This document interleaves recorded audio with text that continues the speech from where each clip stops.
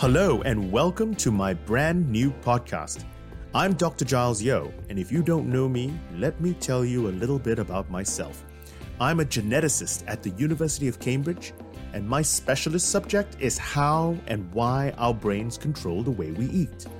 I like finding out why people are different shapes and sizes and how body size relates to health.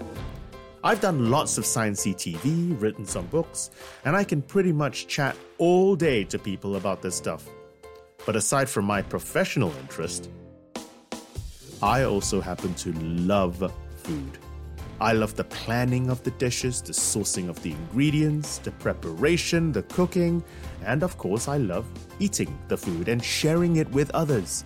My favorite dish are probably 5 Spice aromatic roast duck with hoisin sauce and pancakes. Oh my lord, it's absolutely delicious. In fact, the only bit about the whole process I'm not so keen on is the washing up after. Now, we tend to reduce food and health to bite-sized nuggets of information like calories or BMI. Look, I get it. Numbers are easily digestible when we're looking for answers or a quick fix.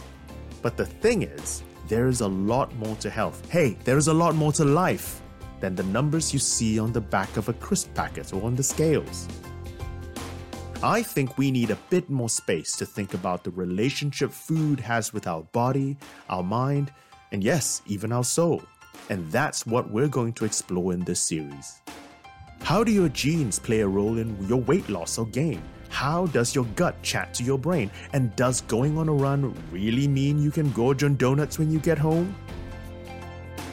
Join me as I chew the fat with fellow foodies.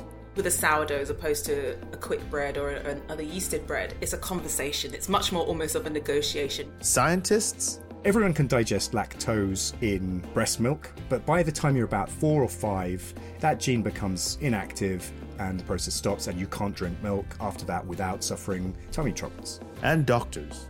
Food for me is more than just the health benefits of food, and to reduce it to just, fuel or calories, it negates the wider aspect of food. It's like how you eat it, who you eat it with.